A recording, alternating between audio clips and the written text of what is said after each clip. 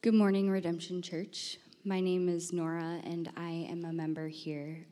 This morning's reading will be from the Gospel according to John, chapter 1, verses 1 to 18. In the beginning was the Word, and the Word was with God, and the Word was God. He was in the beginning with God. All things were made through him, and without him was not anything made that was made. In him was life, and the life was the light of men. The light shines in the darkness, and the darkness has not overcome it. There was a man sent from God whose name was John.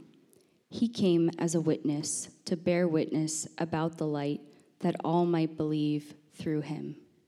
He was not the light, but came to bear witness about the light. The true light, which gives light to everyone, was coming into the world.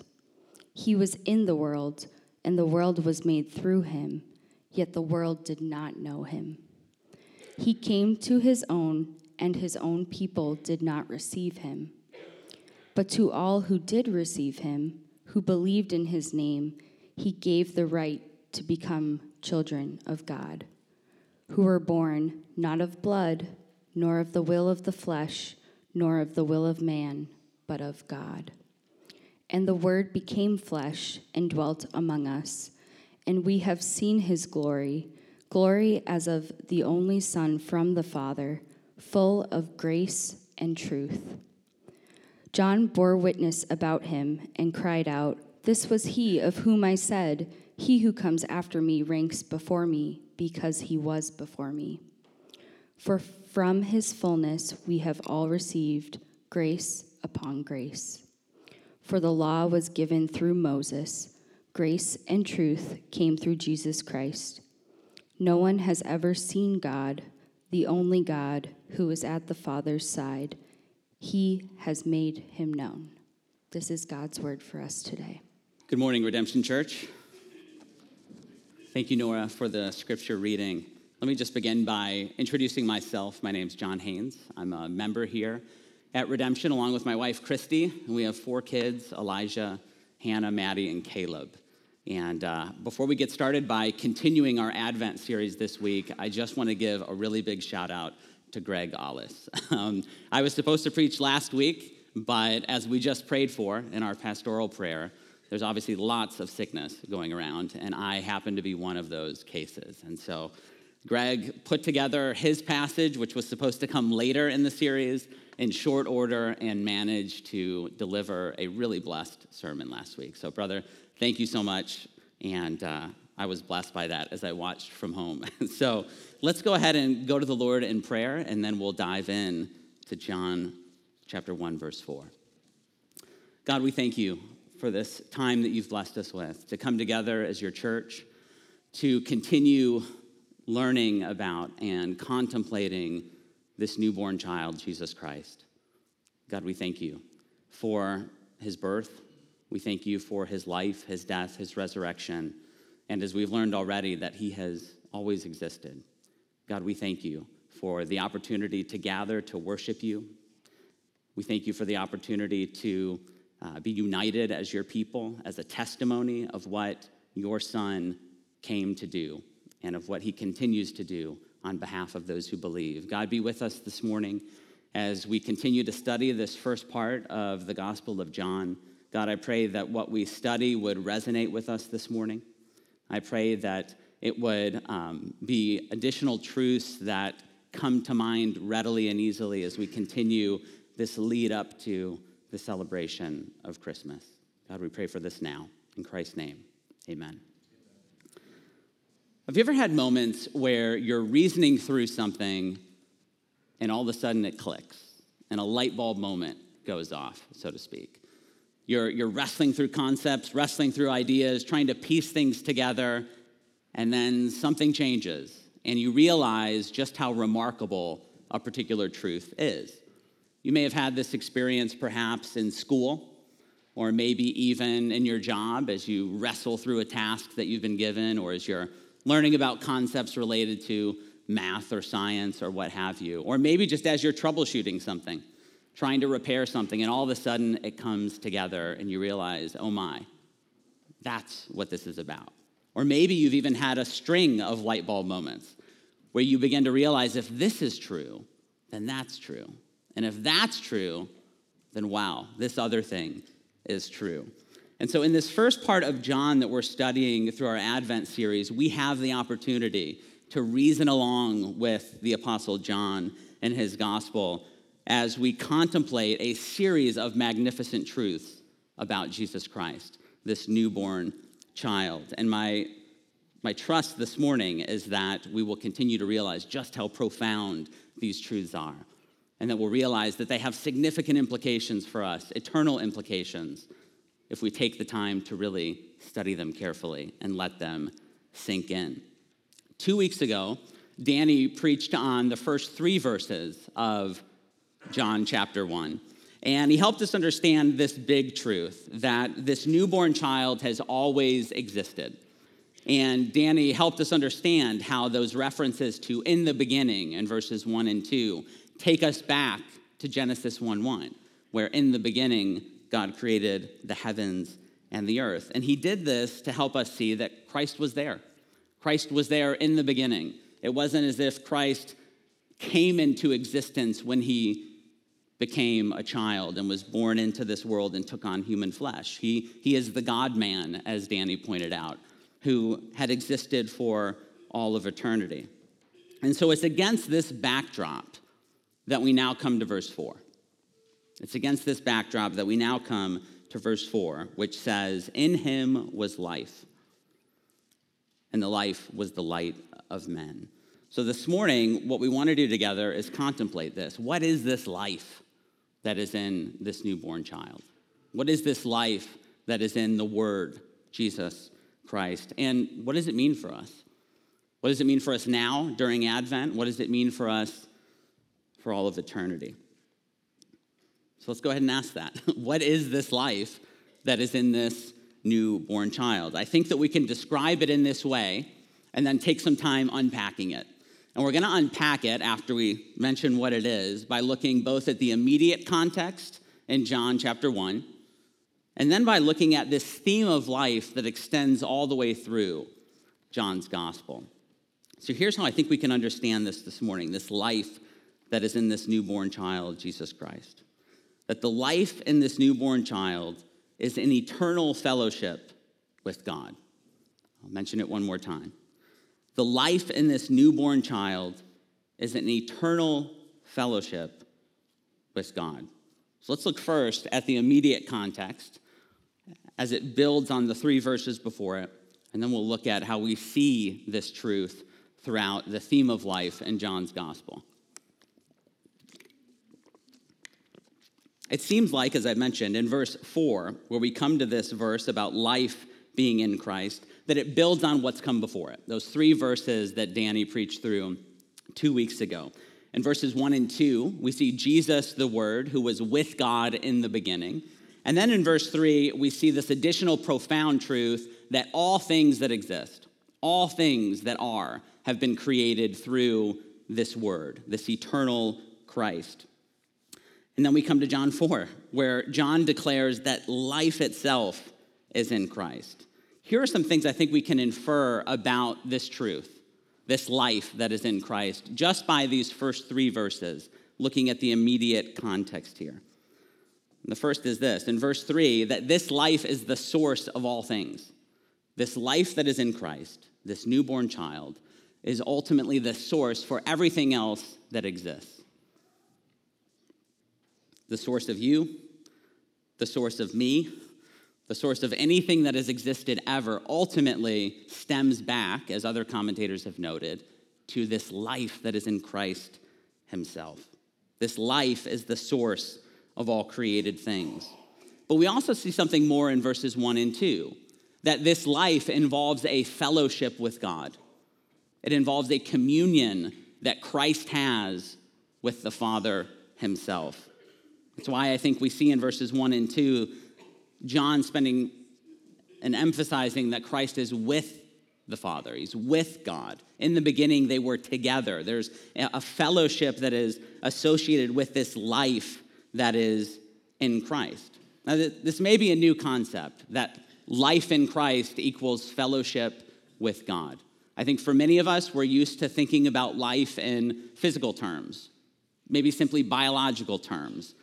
Many of us, when we think of that word life, we know what comes to mind. Right? For me, it happens to be humans, frogs, other types of animals, and things like that. Frogs just come to mind. I am not sure why, but they do. But I think in terms of biological life, right? Things that are animate, that are living and they have cells. Here we see something even more profound, though. That there is a fellowship, an eternal fellowship, that is this life that is in Christ. And so what I want you to see this morning is that the nature of this life, this fellowship with God that Christ has, is precisely why the birth of this newborn child is such good news for us this morning. And I think we'll see why all the more when we look at the larger theme of life in the Gospel of John. Let's look at that theme. Life is a theme that extends throughout John's Gospel.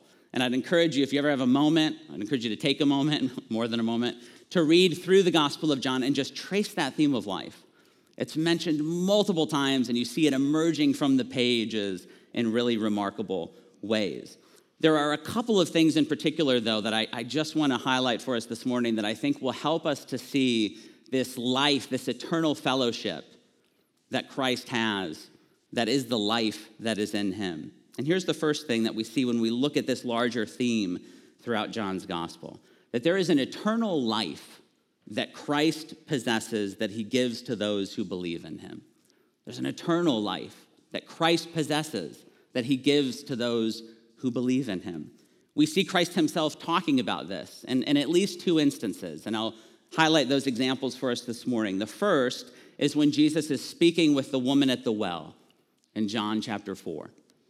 A really great, amazing story in so many ways. But we see this truth shine forth that there is an eternal life that Christ possesses in this particular account. So let me just read here verses 10 through 14 of John 4 so we can see Christ actually speaking to this eternal life that he possesses.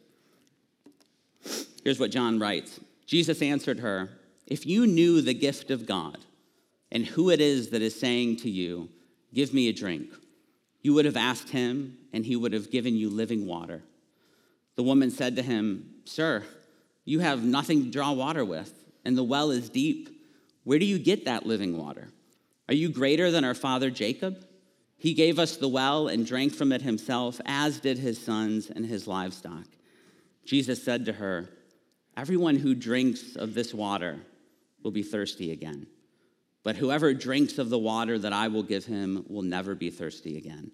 The water that I will give him will become in him a spring of water welling up to eternal life." What is Jesus saying to her? I am eternal life. There is a life that I possess that you need. And that is what, if you knew who I was, you would be asking of me. And we, of course, know how that story plays out. But there's an eternal life in Christ that he gives to those who trust in him. We see it also in John 6. After Jesus feeds the 5,000, you may remember there are some that are following after him, but only because Jesus fed them. And Jesus is trying to get them to understand they should not be seeking physical bread here, that he's the eternal bread of life that they should be seeking and coming to him for that bread.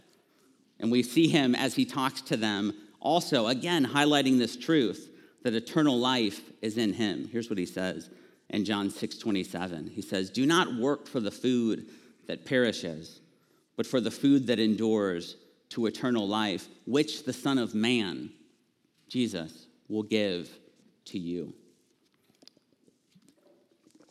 Part of this life, or this life, rather, that is in Christ that we see spoken of in verse 4 is an eternal life that Christ gives. Now, helpfully for us, Christ himself determines what that eternal life is. Christ himself explains, here's what this eternal life is that is in me that I give. We see it in John 17. in, as others have called it, the high priestly prayer that Jesus prays in John 17. Here's what he says.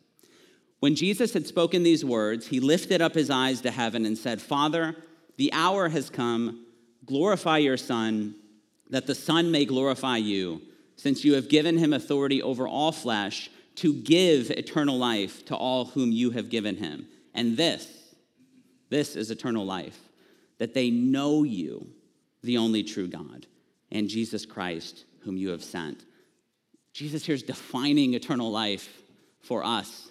Eternal life is fellowship with God. It's what he possesses in himself. It's what he graciously grants to those who come to him. An eternal fellowship with God is the life that is in Christ. And then remarkably, Jesus then says that this is precisely what he wants believers in him to have. He wants them to have this fellowship with God. He says just a little bit later in that high priestly prayer in John 17, 20 through 23, I do not ask for these only, but also for those who will believe in me through their word, that they may all be one, just as you, Father, are in me and I in you, that they also may be in us, so that the world may believe that you have sent me. The glory that you have given me, I have given to them, that they may be one, even as we are one. I in them, and you in me, that they may become perfectly one, so that the world may know that you sent me and loved them even as you loved me. Here's the remarkable truth we need to see this morning.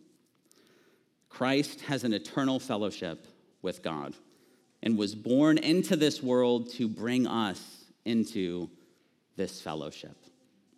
It's a remarkable thing. Here's why this is good news for us. Let's touch on some of these implications of this great truth, that the life that is in Christ is eternal life, and this newborn child has come to bring us into that fellowship. The first reason, and there are many, and we could go well beyond what we'll talk about here, of course, but I think the first reason why this is good news for us this morning is that apart from Jesus Christ and his incarnation, we have no fellowship with God. This is something that we do not have by default. The truth of the matter is that if we look deep within ourselves, we know that we are by nature sinful people. We pursue those things that rebel against God. We're tempted to sin, and apart from God's grace, we know that we have a sinful nature that will guide us readily right into it.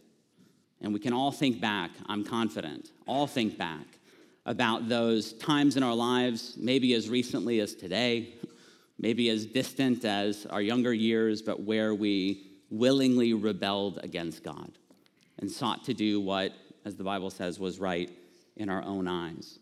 And the scriptures are really clear about the consequence of this and the truth of this. Jesus himself in John 3:19 touches on this state of darkness that characterizes the world. This state of darkness that characterizes you and me apart from God's grace when he says, and this is the judgment. The light has come into the world and people loved the darkness rather than the light because their works were evil. And I think we all know too that because of our sinfulness, because of our rebellion against the God who's created us, as we've already seen, that there is a judgment that we deserve. We deserve death. We deserve to not have fellowship with God. We deserve to be cast out of his presence in the same way that Adam and Eve were cast out of the garden due to their rebellion. But remarkably, we see God the Father sending the Son to take this very judgment upon himself, to willingly bear a separation of fellowship, a being cast out in place of those who will believe. We see this happening in Matthew's gospel, specifically in chapter 27, verses 45 through 46, where I think it's a particularly important aspect or account of Jesus' death, where we see the nature of what Jesus has undergone for those who believe, for sinful people like us, deserving to not have fellowship with God and deserving to not have that fellowship for all of eternity. Let me read that for you. Jesus, as he's on the cross, here's what Matthew writes. Now, from the 6th hour, there was darkness over all the land until the 9th hour. And about the 9th hour, Jesus cried out with a loud voice, saying, Eli, Eli, lema sabachthani, that is, my God, why have you forsaken me? Why have you forsaken me? In his crucifixion and death, Jesus Christ had his fellowship with God severed so that sinners like us could have fellowship with God restored. Do you see what he's undergone in order to bring this fellowship with God to us?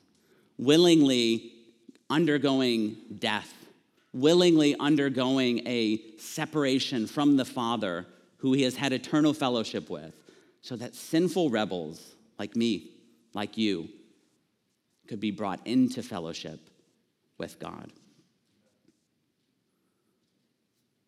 Just as God spoke light into existence amidst darkness in Genesis 1, he has sent his Son to bring this light of life into a dark world. And it came at Christ's expense. So here's my question for you this morning. Do you have this fellowship with God through Christ? Do you have this fellowship with God through Christ? Christ invites you to come, to believe in him, to believe in what he's done, what we just talked about for those who will trust in him, to be brought into fellowship with the eternal God, to be changed, to be forgiven, to be granted eternal life. That can be true for you this morning if you have not come to that point. And as Greg preached last week, it is God who works to bring that about, to give that faith, to make people right with God. So if you're here this morning, maybe you're wrestling with Christianity, you're thinking about Christ. Who is he? What does this mean to celebrate Advent? Who is this newborn child? Here it is. Receive him. Repent, believe. Be brought into the fellowship that this newborn child has come to bring sinful people like us. The second reason that we'll touch on this morning, why this is good news, is that this fellowship with God, that is life in Christ, that he has come to bring sinful people like us into, ensures a future resurrection from the dead. It ensures a future resurrection from the dead. Jesus says in John 6, verses 53 through 54, so Jesus said to them, truly, truly, I say to you, unless you eat the flesh of the Son of Man and drink his blood, you have no life in you. Whoever feeds on my flesh and drinks my blood has eternal life, and I will raise him up on the last day. What's Christ saying? Christ is saying, whoever receives me, receives my flesh, receives my blood, my sacrifice of myself, I will raise them up on the last day. When you have a fellowship with God through this newborn child, not even physical death can separate you from him. You know, maybe you've been brought near to death or the possibility of death recently. Maybe you're experiencing a particularly significant form of illness yourself. Or maybe there are those that you're close to who are walking through a dark journey of illness, and you don't know where it's going to lead. You don't know what the outcome might be. And perhaps it doesn't look great. Perhaps the outcome looks bleak. For those who believe in Christ, the outcome of physical death will be a resurrection to life with God, because nothing can break this eternal fellowship through Christ. There's a hope that's an anchor for the soul, as other parts of Scripture talk about, that even in the midst of illness, significant illness, leading to death at times, there is a hope that that is not the end, that this eternal fellowship with God through Christ extends throughout eternity. Nothing brings it to an end for those who believe. Here's a third reason why this is good news for us this morning, that this fellowship with God establishes fellowship with each other. In addition to just this amazing, remarkable fact that those who believe in Christ are brought into fellowship with God through Christ, the God-man, we also see that one of the many consequences of that is that those who believe are brought into fellowship with each other.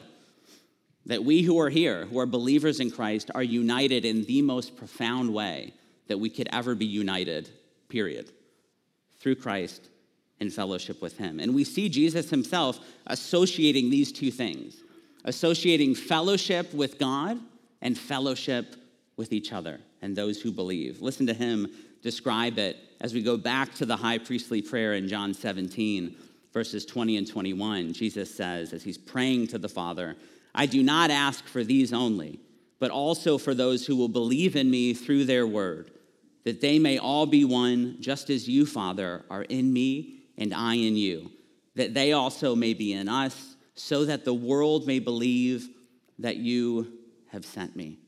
This life that is in Christ unites those who believe in him.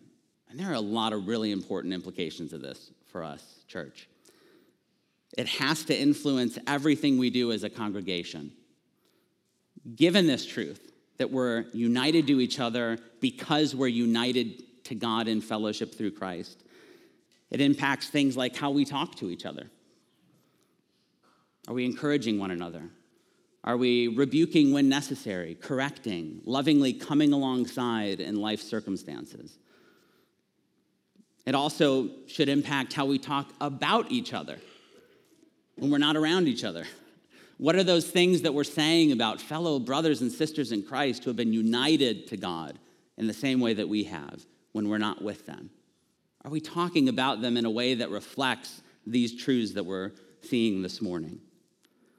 It should impact how we prioritize being together. Given that we are united by the greatest possible thing that could unite us if we're believers, surely that extends then even to spending time with each other. Not just corporately like we're doing here this morning, which is immensely important, but spending time together in small groups. Spending time together over a meal, over coffee, whatever it might be. It should impact all of these things. And we could go on and on about all the ways that would extend, if we're doing those things, would extend through the life of a congregation to bring vitality and health. And here's the other beautiful thing, that based on John 17, Jesus says that when we do these things, when there is this unity among his people that reflects a fellowship with God, what are we testifying to? We're testifying that God has indeed sent his Son to bring this fellowship with God. Even just being united as his people itself, Jesus is praying about this, is a testimony that indeed God has sent his Son to bring us into eternal fellowship. He says, so that the world may believe that you have sent me. Let's not let any differences that we have, which pale in comparison to this unifying fellowship, mar this testimony.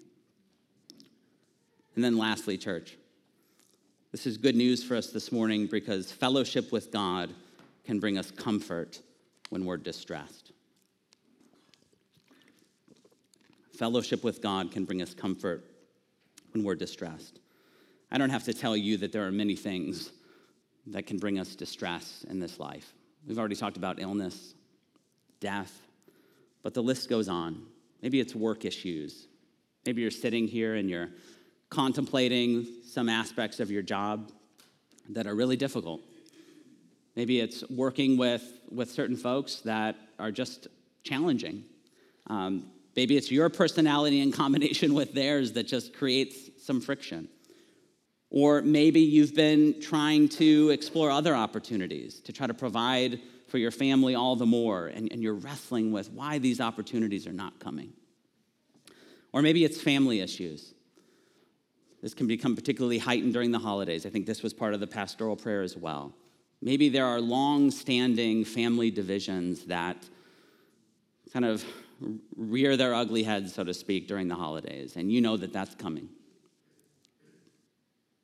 Could also be loneliness, the tiredness of loneliness, of not having loved ones around you as often as you would like, or not having a loved one around you that brings distress. Or maybe it's mental health. We've talked about physical health. Maybe it's also mental health. long-standing periods of depression, or things that you've been wrestling with for years, looking for freedom from, looking for help with. In the midst of distress, meditating on this fellowship with God brought to us through Jesus can anchor us by reminding us that God loves us and we're united to him. He will bring us what we need in his timing. In his timing. He will be with us in our distress while we wait on him. I have seen this in my life. And some of you have heard me talk about this before, but in my own mental health struggles, obsessive compulsive disorder, leading to things like depression, there have been times where the distress seems utterly unbearable. Utterly unbearable. Wondering how I can go on like this, continuing to bear the weight of the mental stress that comes with, in my case, obsessive compulsive disorder. But I've seen God work. I've seen him work strategically over time, through pastoral care, through his people, through medication, through kind therapists that all serve to remind me of one thing, that God has not forgotten about me. He's not forgotten about me. Why?